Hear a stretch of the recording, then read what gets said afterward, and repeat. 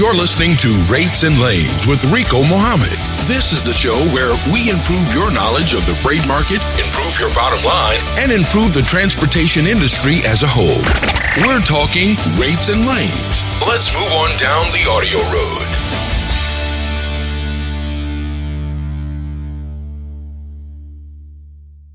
Good evening, ladies and gentlemen. This is Rico Mohammed coming to you live from the road somewhere in South Carolina. Tonight's show is going to be a little bit of a different format. Got into a bit of a rush trying to go pick up a load for a customer this afternoon, and I left my laptop in my vehicle. So I am blind. I'm flying without a cape, but we wanted to make sure that we brought tonight's show with you.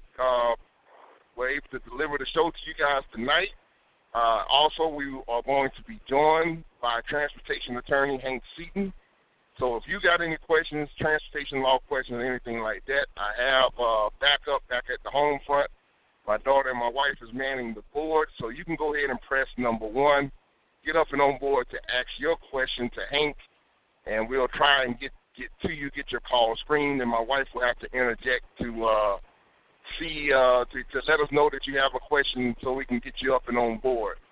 And with that said, like I said, I don't have my laptop, so with no further ado, let's try and let's plug Hank in. I was just speaking with Hank. Let's see if we can get Hank up and on board with us.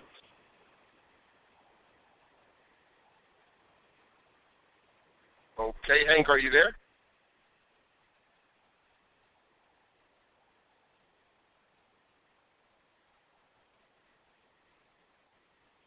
All right, this is what I was afraid we were going to have a little bit of an issue. Just bear with us just a second. We're going to try to work this issue out, see if we can get Hank up and on board with us. Hank, are you there? Okay, we're going to see if we can't work that out, see if we can get Hank up and on board. I know he's on the line. We had him up there a few seconds ago. Want to bear with me just 1 second, ladies and gentlemen.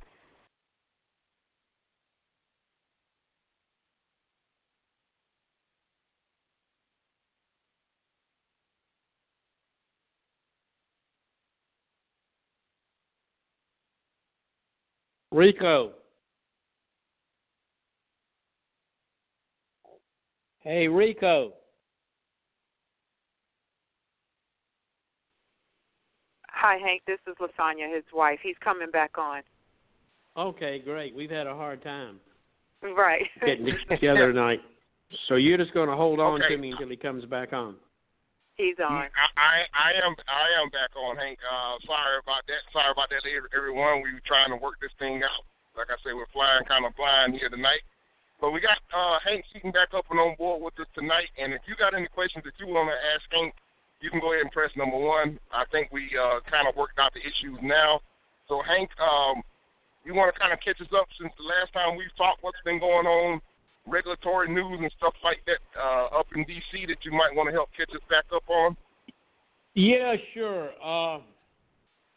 I think people that have been with us for a few months know that I've spent a large part of the last 3 or 4 months looking at this new safety fitness determination and making comments on behalf of small carriers.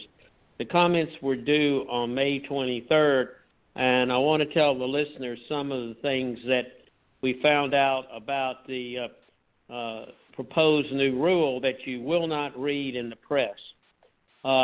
Everybody was pretty uniform in their criticism of SMS methodology, but I think we're the only people that really looked at the whole rule to see how insidious it was. The agency said that to give a break to small carriers, they were going to start measuring carriers that had 11 inspections with violations.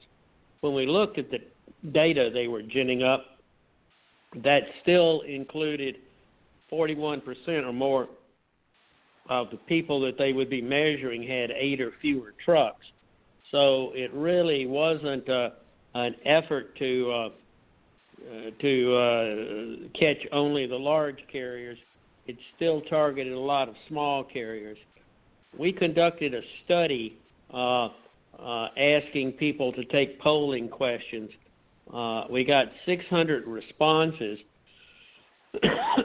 And what the responses showed was what we expected was the case, that a large part of the problem with SMS methodology is it measures number of violations per inspection, but there really is something to this idea that inspections are profiled.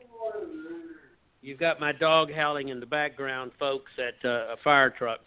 But what we found out was that over half of the respondents said that most of the time the local inspectors would not write good inspections. We got comments back from the fact that Scale House guy says, I don't write no damn good inspections.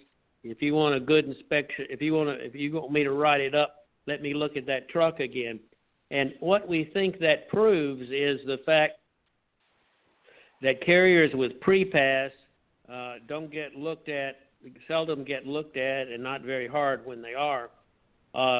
Carriers that operate older equipment or haven't been inspected enough time to go in the system get looked at extra hard, and that there is really this a phenomena at some particular scales to write up and send in only bad inspections. We think that's one of the reasons that small carriers have almost 3 times more inspections per truck than large carriers, and that some of these countervailing trends are really the reason that in the methodology, smaller carriers score much higher in all the basics than the fleet trucks.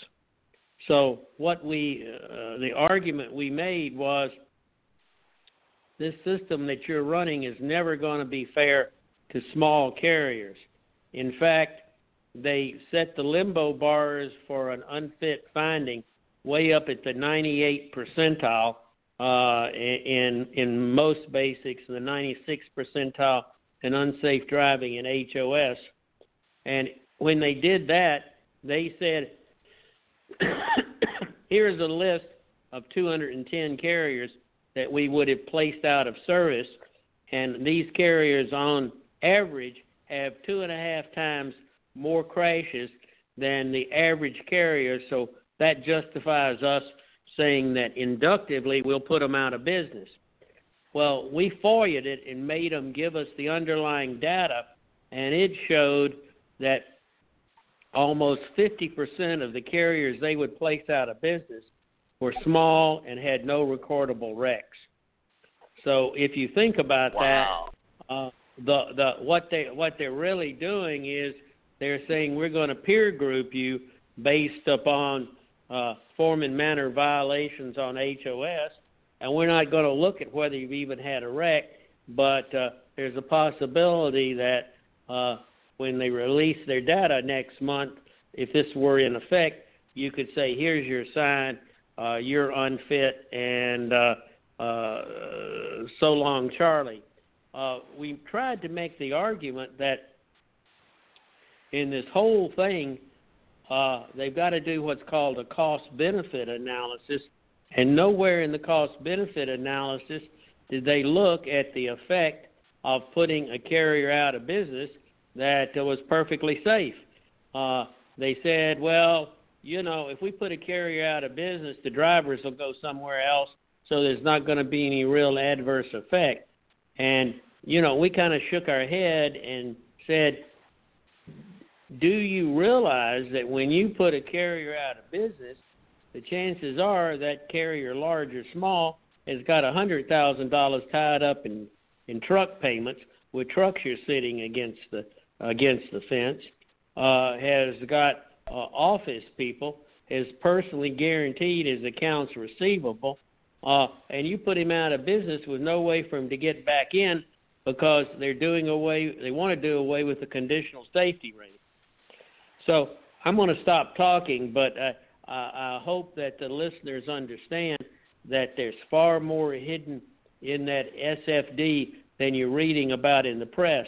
I think that the chances of that becoming law anytime in the next 2 years is now pretty slim and none, because we got them on the run in Congress, to defund the FMCSA for them even suggesting this rule. And Fox is up on the hill crawtailing around saying it'll be 2 years or more while they look at SMS methodology. So maybe we laid down a marker and maybe we'll get a bit of a breather. But I think it's important for our listeners to understand that you're going to have to get your information to protect small carriers from some source other than Transport Topics. CCJ's done a good job of summarizing it, but it's kind of hard to get the word out. Wow, so that's really an eye-opener. So how does that tie back into with the whole mandate for the ELDs? Is there any correlation to that as well, or is that still going to be on they still have that on course? No, the ELD rule is going to come in, I believe. There is, of course, the challenge by OOIDA, but and it could win. So, I mean, I understand the argument. I'm not fighting it.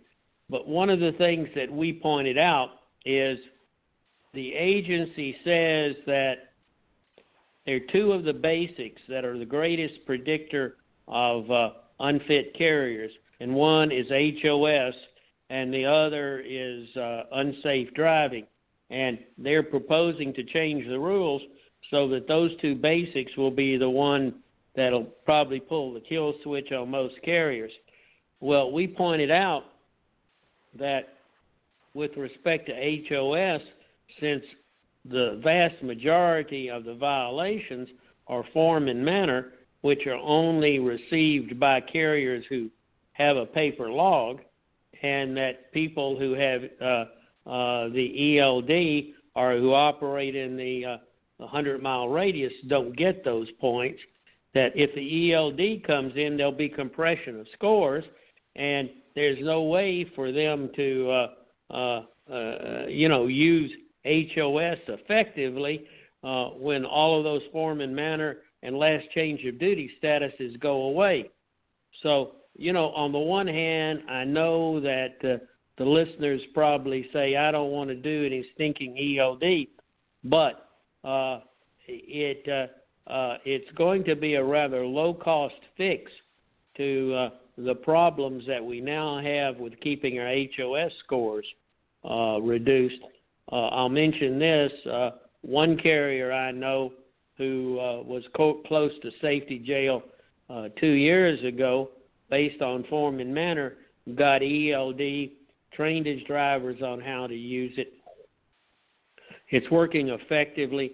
Not only are they not getting stopped at the scales, but they never have to worry about keeping up with the paper log again.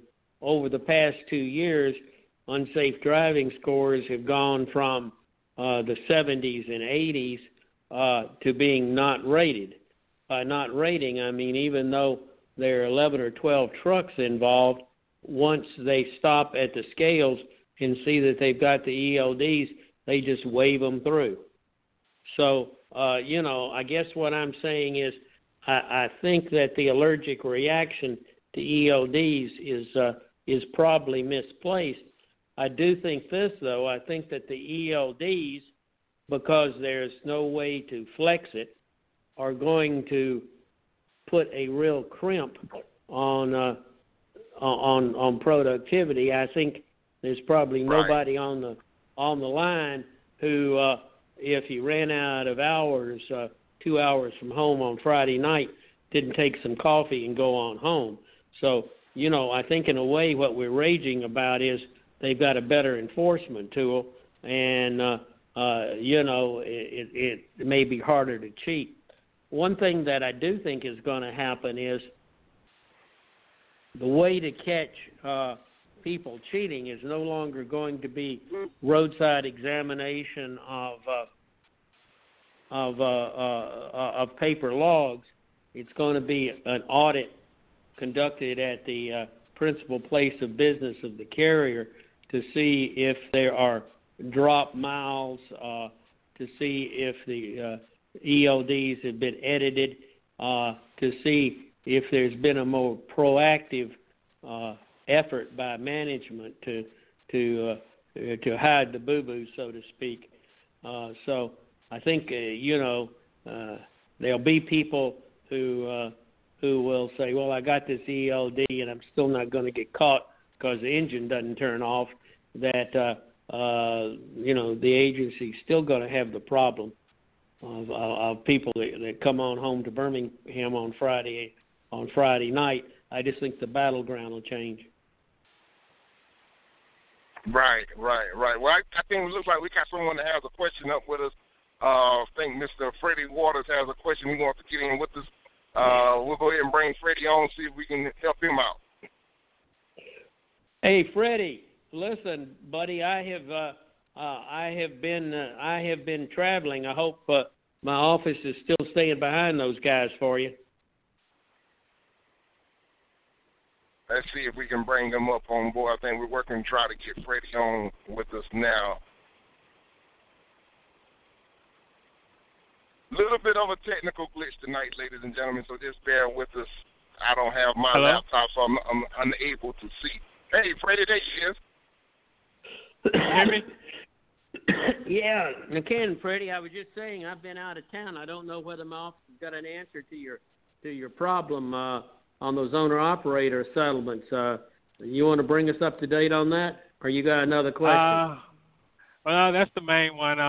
It's kind of disheartening, but I put in all that work, and then I'm kind of stuck, so to speak. So, and I was able to talk with the owner, and he's saying that they're going to file personal bankruptcy, and that he's hoping the investor would cover those owner operators that didn't get paid.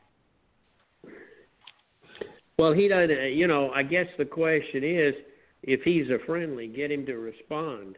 The last that I know is he's just a ring no answer.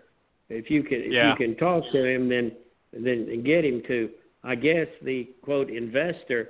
If the investor is buying an interest in the company, then the company's still liable for the debts, and the investor will have to pay him. I tried to talk to them, but I didn't get any response from them either. Yeah, as you know, I got a conflict with that investor, but I didn't handle the acquisition. There's one or two ways to do this, and for the people that are listening in, this may be a teachable moment. Freddie's entitled to owner-operator settlements under an owner-operator agreement, but the company is unable to pay its bills, and we understand that they're trying to sell the business or have sold the business. You can sell a business in one or two ways. If you sell the corporate stock, then the new investor still has the corporate obligations to pay all the debts. Very frequently, when somebody gets in distress, the quote investor will come in and just buy assets. He'll buy, maybe some beat up trucks, maybe the contracts, the customer list, and other things. So he buys the assets but not the liabilities. What we can do in that situation is the guy declaring bankruptcy may actually have cut himself a sweetheart consulting agreement and recast the company so that it looks like he's bankrupt, but he's getting all the juice out of it.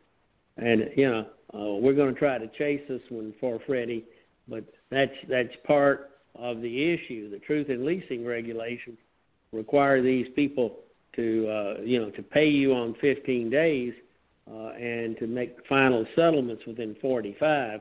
And it behooves you not to let them get past that 15 days without looking at it, particularly if you think you're leased on to someone who's in financial distress.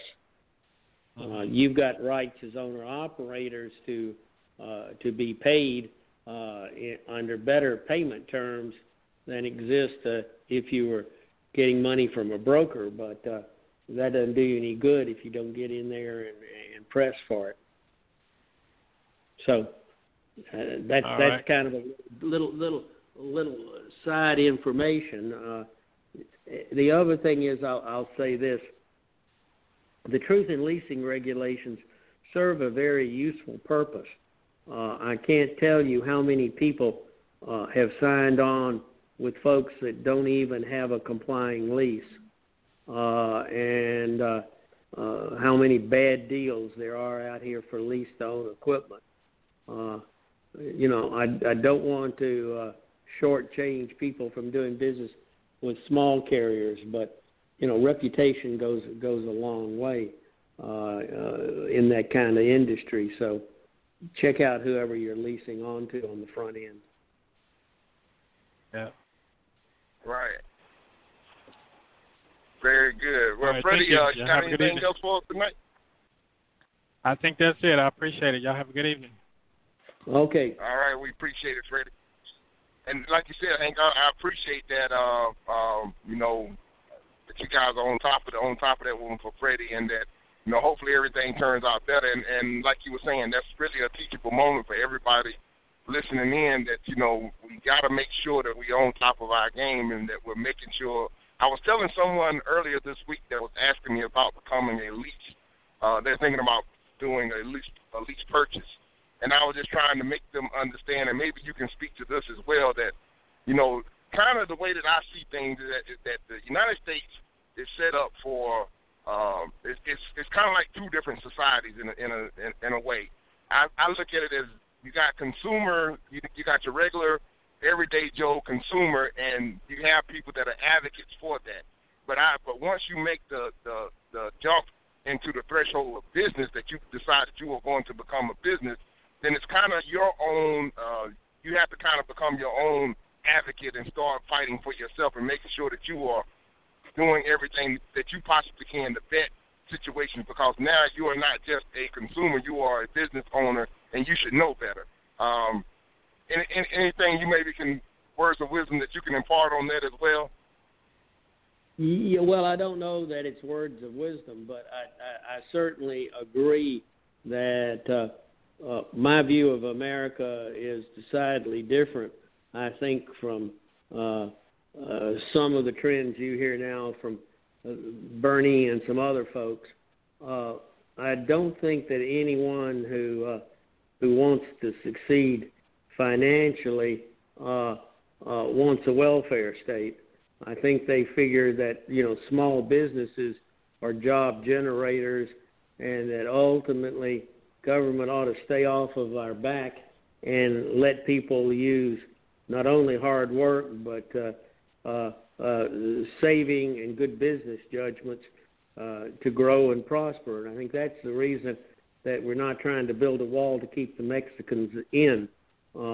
We have always been a land of opportunity, but the opportunity involves some risk. And clearly not everybody is cut out to run a business. But if somebody tells you right. You have to be Wall Street to be successful in trucking, I don't think they know Mr. Hunt's roots. I've been in this long enough to have supported a whole lot of guys who had one truck and a dream and now have 400 or 500. And I can't think of any of them that have Ivy League MBAs. So, I think that if a guy is ready to learn and, watches for the pitfalls, hopefully that's still a way that, a blue-collar entrepreneur can take care of his family and employ the other people in his small town. And I don't think we wanted to get it down like the railroads when there are 4 or 5 big carriers. And if you want to be a railroad engineer, that's who you work for. So, I'm a supporter of the small business platform. In that regard, I'll say this: if anybody takes the time, and you can go to the FMCSA website and read the comments, you'll see that the Small Business Administration, and what is really pretty unusual, made a filing of comments that said that the FMCSA basically ought to get off the back of small carriers. And, they're really taking an interest in trying to protect the independent contractor model, and particularly the model that gives small carriers a chance to compete on a level playing field with the large carriers. So, I wholeheartedly agree with what you say, but it is a risky and business that I think calls for some. You got to be willing to educate yourself. Absolutely. I knew a smart man one time who told me, he said, I want to make a little money every time the wheel turns. He says, if I start hauling cheap freight, I'll be on the highway to hell. And I think some of that business savvy is probably innate, and some of it is trained. I think one of our concerns is that people in, I guess I say the next generation, I don't know whether they call them millennials or what, but the ones that have basically graduated from college or high school in the last 10 years have come up in an America where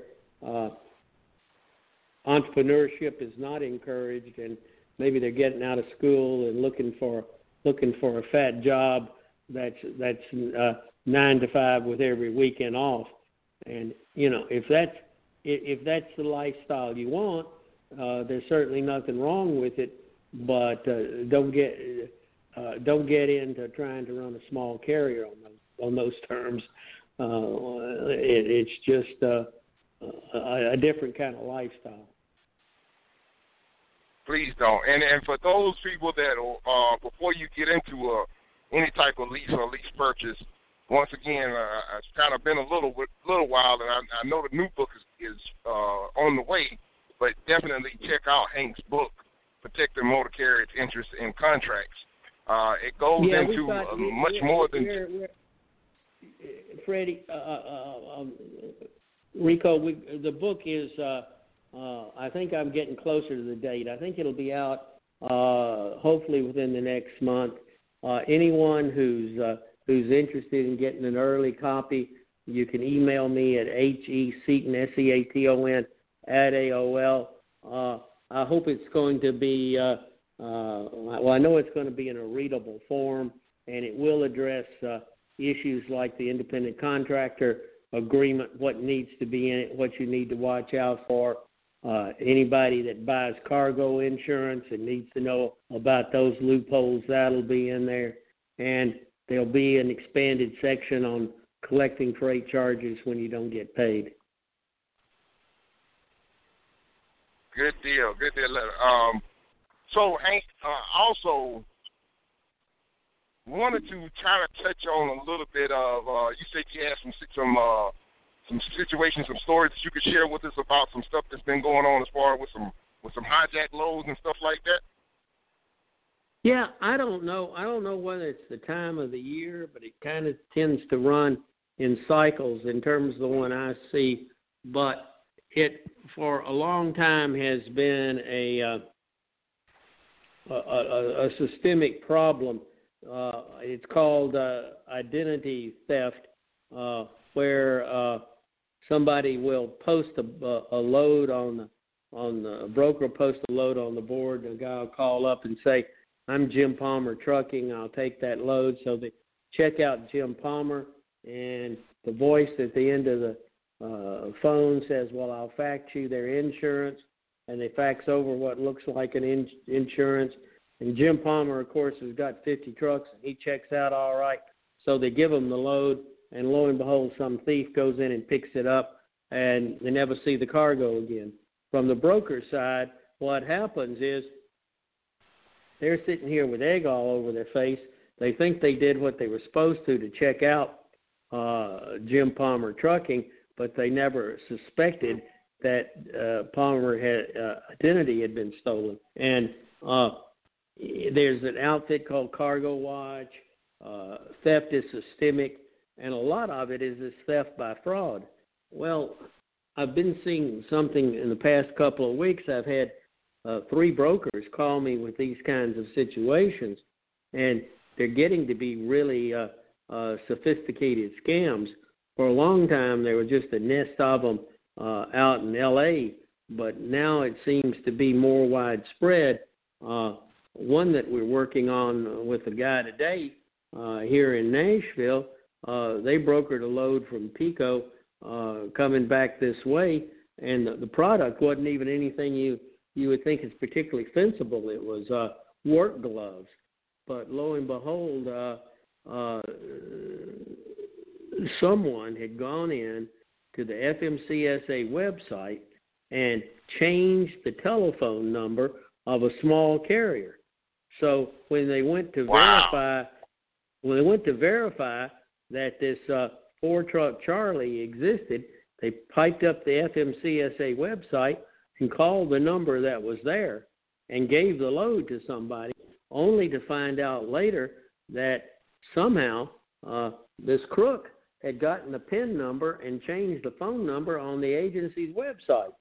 And I thought, my God, I thought we had gotten well past that. I thought there were sufficient barriers to keep people from basically hacking into the website and changing the phone number, because that leaves the broker world with how in the hell do you have a transactional load unless you can, go to that website and be sure you're dealing with the real guy.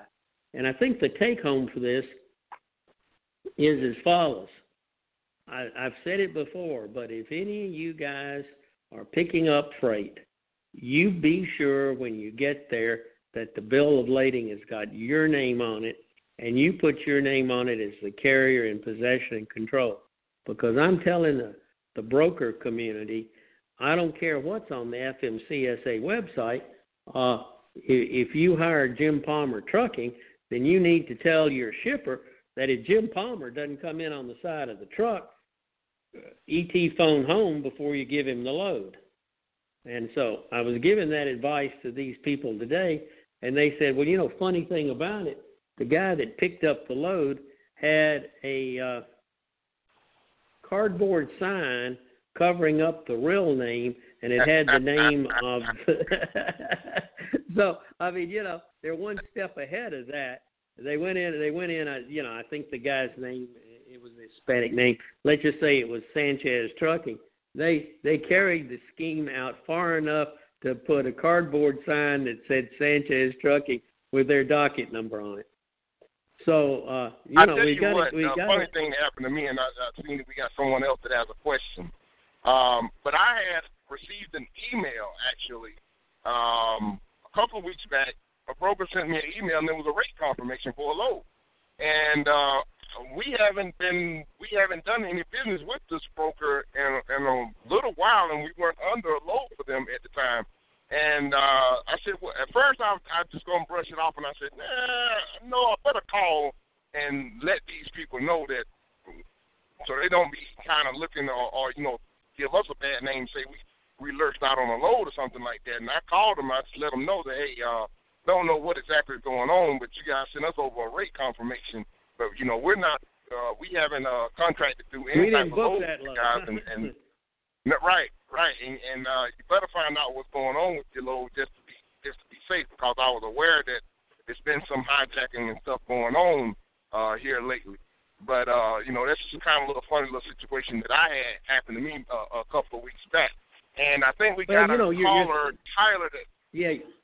Before you pick up the caller, you're smart to do that, because we're telling the brokers, look, the guy may say he's Pete and may say he's an agent for Jim Palmer, but you send a copy of that load confirmation to Jim Palmer, because you don't want him saying it was unauthorized load. And if it came across his transom and he didn't respond to it, then, shame on him. So I think if that's another good take home, if anybody gets a confirmation in for a load you didn't book, you need to, if it comes by email, send him back an email, say, call me, this isn't my load, or something. And one more thing right before we get to the caller as well.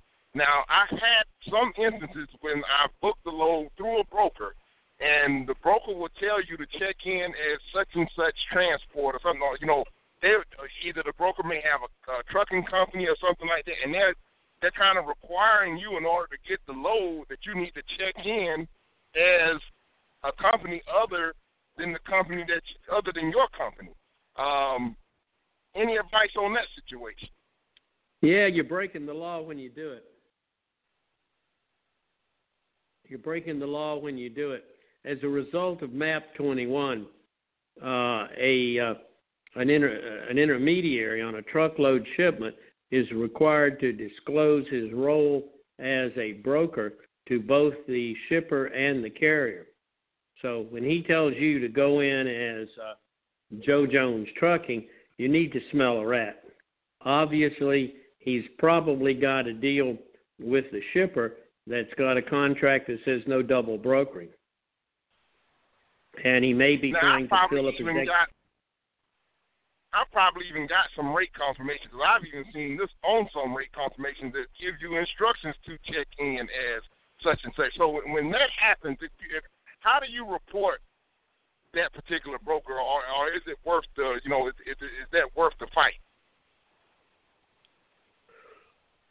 Well, I mean, you know, I think that, first of all, there are a lot of, I think, scabby collection agencies that are going out when their clients get defrauded and trying to go up the supply chain to the shipper or to the lead broker. And, you know, although I'm a motor carrier advocate and spent my life trying to preserve recourse for small carriers to shippers when the brokers they hire don't pay, I won't take a collection case in which my client comes to me and said, I handled this load, but my name wasn't on the bill of lading, because that ain't fair. I mean, if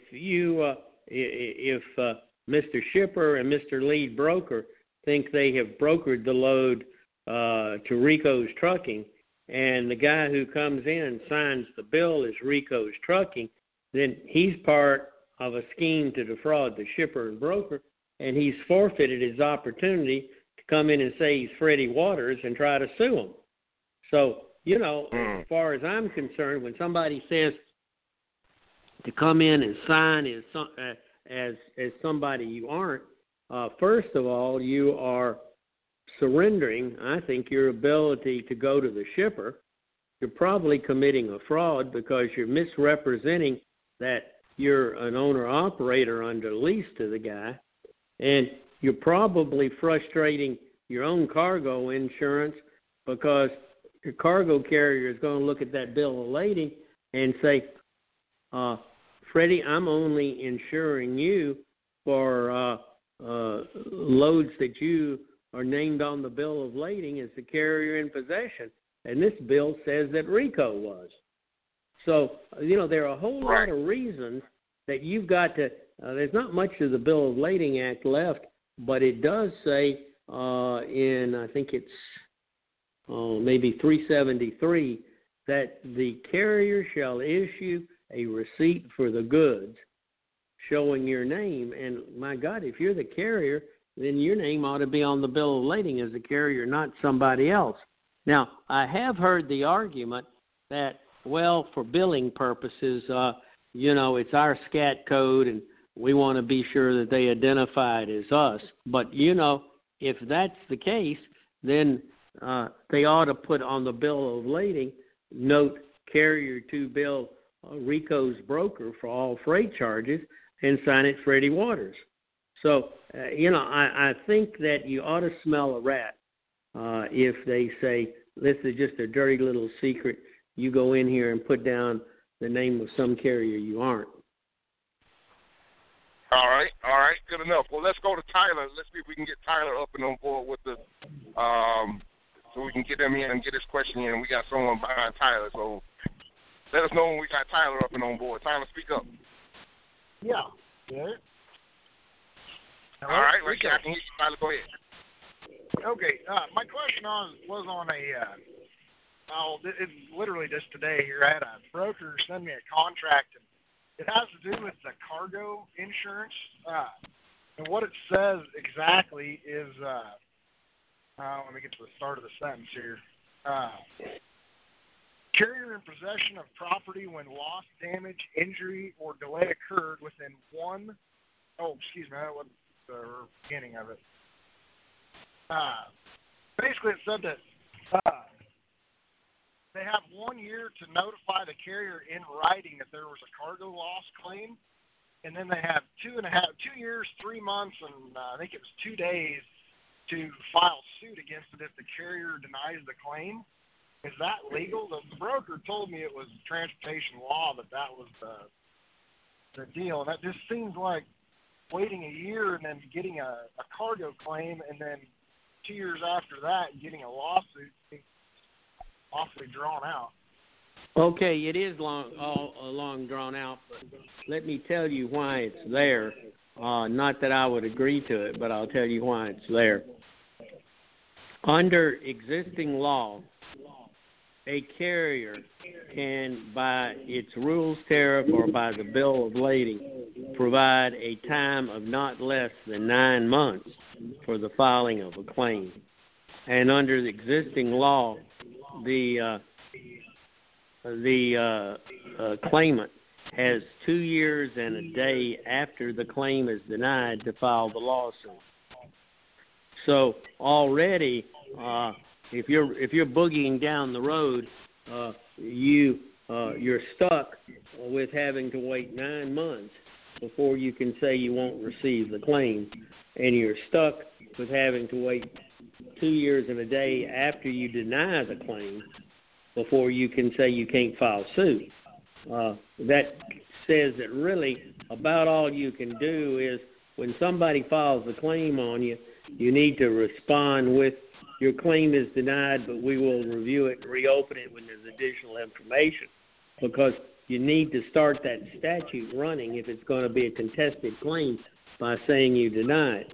Now, the reason that your broker wants this additional time is because he's probably told his shippers, you file the claim with me and I'll process it with the subcontracting carrier, and he doesn't want to have some shipper come in and file the claim at the end of the 9 months and not be able to find or serve you with the claim. So he wants a little maneuvering room. Now, is 3 months too much? Yeah, I think so. Now, you know, the 28 months that he wants, that's probably extreme too. But obviously he's put a little thought into it and doesn't want to get caught in the situation in which a timely claim is filed by the shipper with him, but then he's out of statute by the time he gets it to you. Does that make sense? It does. He let me go ahead and strike that from the contract.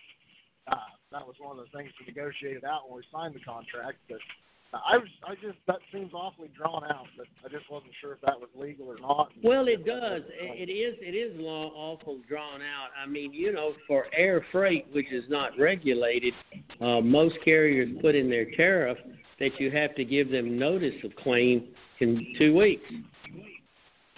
So, you know, we're stuck with a statute that says that they got 9 months to file the claim. And, you know, again, it's different when it's land, sea, and air. If the same loss occurred at sea, the lawsuit has to be filed within a year. But when it happens on a truck, it's 2 years and a day after the claim is denied. So and that's one of the things that's in the book. The book's got a section on these kind of inconsistent statutes and time limits. And, you know, we talk a little bit about people who are draymen and the different kinds of rules that apply to them that don't apply to over-the-road truckload carriers. There's even a section in there talking about the produce haulers, which are not regulated, and, you know, some of this new Food Modernization and Safety Act that's going to require a whole bunch of different things on people that are transporting perishable commodities. So, I guess as we were talking earlier about, small businessmen and getting into business, it's going to be a whole lot more statutes and regulations that somebody getting into business in 2016 is going to have to comply with that weren't around 20 years ago. Makes sense. I sure appreciate it. Sure. All right, thank you for the call, Tyler. We'll put Tyler back on hold, and let's grab Robert. We got Robert that has a question concerning cargo theft and how to prevent it. So let's see if we can get Robert up on board with this. Robert, let me sound off when you're on the air with us. I'm here. Can you hear me? Sure can, Robert. Yes, sir. You're coming in loud and clear. Okay, yeah, what you were saying about the sign, check to see if they have a sign on the truck when they pick up the load and all that. That helps, but it's not going to prevent it completely because there's sign shops all over the country. I could clone my truck to look like anybody's truck I want. Name, key number, everything. It's all on the side of somebody's truck. The only way I think they're ever going to... I'm not trying to suggest it's perfect. I'll tell you what people do that have high value or theft goods.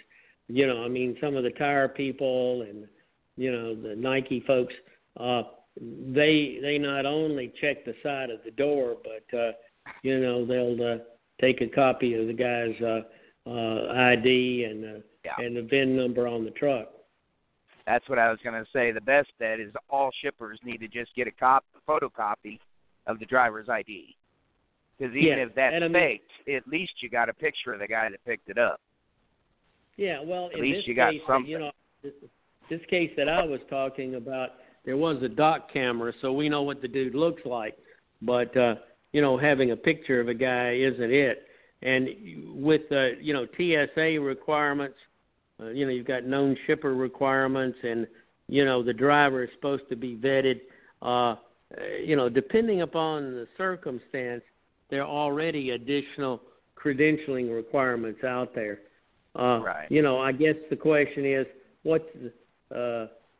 if I had a high-value sensible item, I'd probably, as a shipper, be much more concerned about it than I would if I was shipping rubber work gloves. But, hey, right. Don't steal anything. Yes, they will. Anyway, that was my only what I wanted to suggest was checking the driver's license. I think it's a good point. That's a lot harder to fake. Yeah, but, ultimately, I think that's a shipper procedure they need to put in place. It'd be kind of hard for a broker to tell somebody, look, we can't guarantee that the guy we hire is going to come in, so you be sure and fingerprint him. That's a little bit of a hard sell. But I'm suggesting to brokers that they put into contracts, into the load confirmation sheet, pickup to be made by Rico's Express, ensure Rico executes bill of lading and name is clearly marked on the truck. Because I think it's becoming so prevalent that you just can't say, well, we'll take the risk and not do some kind of additional certification. Right. And then I just had one quick question, and that's if you guys have any idea what the outlook on freight is, when it's going to start coming back. Fuel's back up 25% from what it was, and freight's still down. Well, my thing on it, Robert, is that you're starting to see now that produce and everything is starting to come into full swing, you're starting to see a little bit of the freight levels leveling out. The projections and stuff that I've been seeing and stuff that I've been reading from all the different analysts from all the different cross sections is saying that coming up here in this next quarter that things are supposed to be looking a little bit better. But that's kind of like predicting the stock market as well. It's some people say it's right around the corner. They kind of always keep that carrot right there in front of you to keep you keep hope alive. But it's one of those things that as us as small businessmen, the thing that we always try to advocate here is one way to try to help yourself to insulate yourself from the volatility of dealing on the spot market is go and get those customers. do whatever you can to go and get those customers. Once you kind of get a few customers under your belt, and I'm not saying, go out and get 10, 20. Hell, if you can manage to get one solid customer and service the hell out of that one customer, and then and use spot market to get you back to your area that you need to get to, so that you can continue to servicing your customer, then by all means do that. But let me Rico, let me put a couple of thoughts in here. I've heard 3 different economists talk about the future of trucking in the past month and a half at different conferences, and I guess they kind of agree to disagree. But the primary thought is that usually in an election year, the administration tries to bump up freight by encouraging it, but that this is going to be an unusual election year because people are just not impressed at all with the recovery. And while consumer spending still seems to be high, that manufacturing output is not where it should be. I think that all we know is we're either going to have the same kind of economic outlook that we've got with Obama, or we're going to have some real market upsetters. Particularly if people have gotten used to the cheap furniture and low prices based on imports, and if we start ending the free market economy worldwide, there are going to be some real cataclysmic changes. I was sitting here saying 2 years ago that happy days were going to be here again because they weren't going to find anybody to drive trucks. There was going to be a shortage. The agency was making it more difficult to get miles and get home, that rates would have to go up, and there would be a truck driver shortage. And look where that prediction left me. If anything, rates are,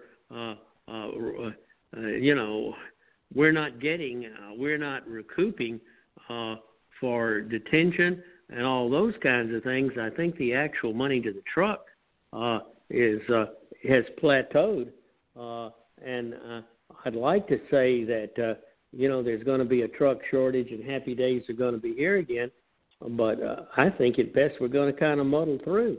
I mean, the Fed's been trying to increase rates for just quarter on top of quarter. Now it's so bad in Germany, you're having to pay the banks to keep your money, and it's about that way here. But they're halfway keeping the economy going based upon cheap money, and even with that, people are not making investments.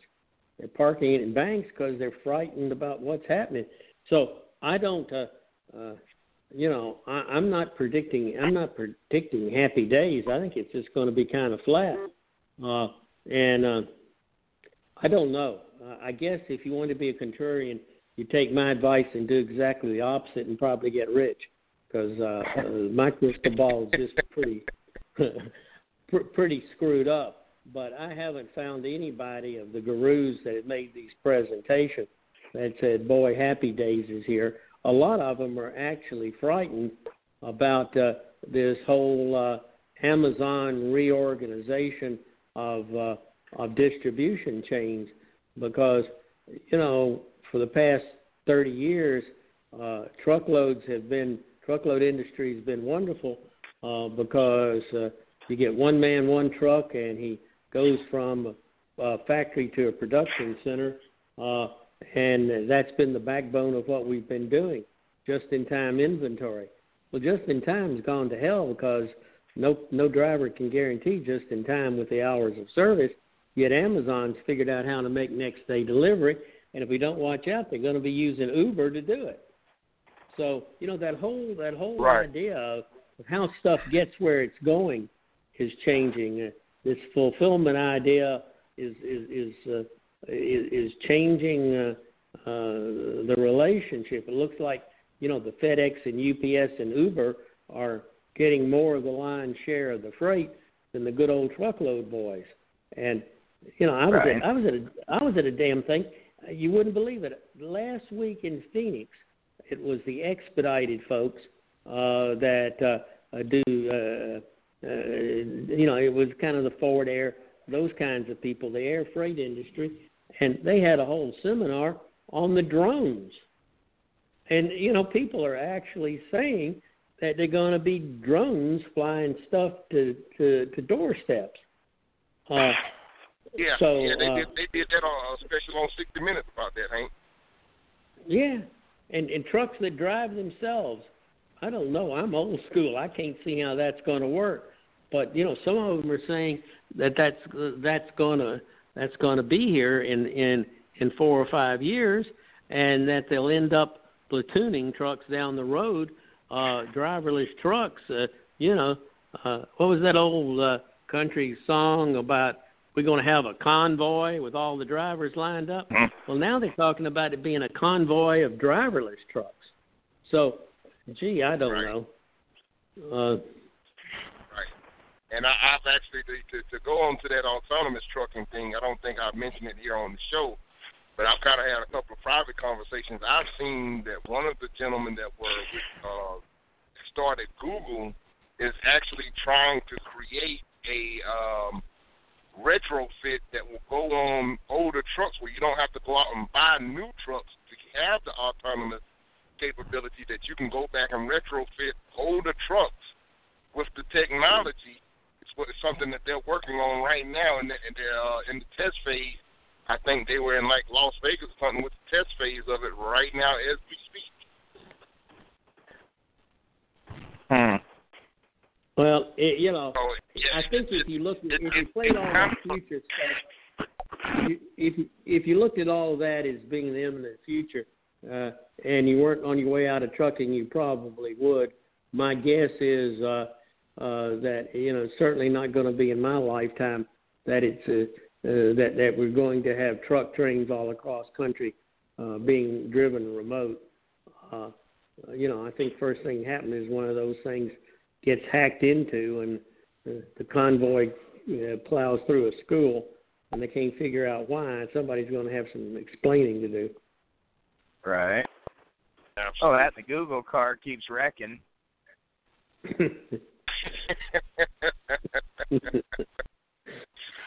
Well, Robert, we appreciate the phone call. To do it right.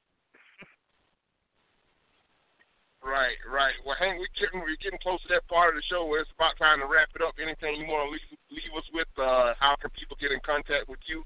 No, my email is H as in Henry, E as in Edward, SEATON @AOL. If anybody's got any questions about whatever we talked about or wants to get on the list for the book,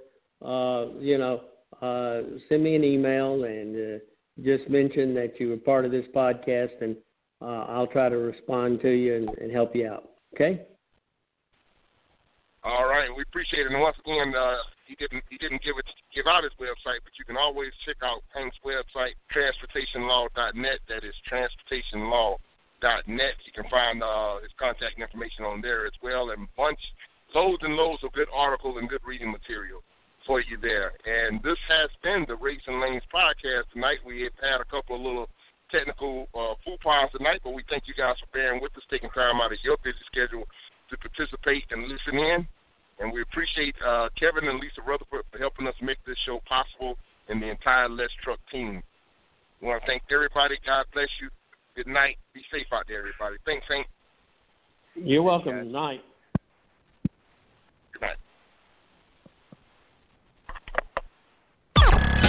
Thanks for joining us on Rates and Lanes. If you like what you heard here, leave us a rating and review on iTunes, or listen to our other shows at audioroad.letstruck.com. To get in touch with our tribe, call us at 855-800-FUEL. That's 855-800-3835. Thanks for joining us for the ride down the audio road.